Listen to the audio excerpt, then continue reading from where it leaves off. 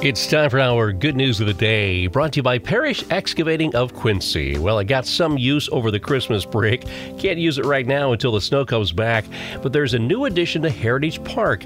With the help of Ray Sebastian from the Kiwanis Club, the Coldwater Recreation Department unveiled a new sled library at Heritage Park. On Thursday, December 15th, the Kiwanis Sled Library allows people in the community to enjoy the Kiwanis Sledding Hill by borrowing a sled for free and returning it when they're done.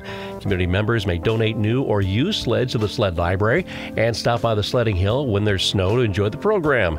According to Julie Santour, the Community Enrichment Director for the City of Coldwater, we love this opportunity that Kiwanis has created to keep the community active. We're thankful for the Kiwanis Club for making the sled library a reality, and we look forward to seeing their community enjoy it this winter.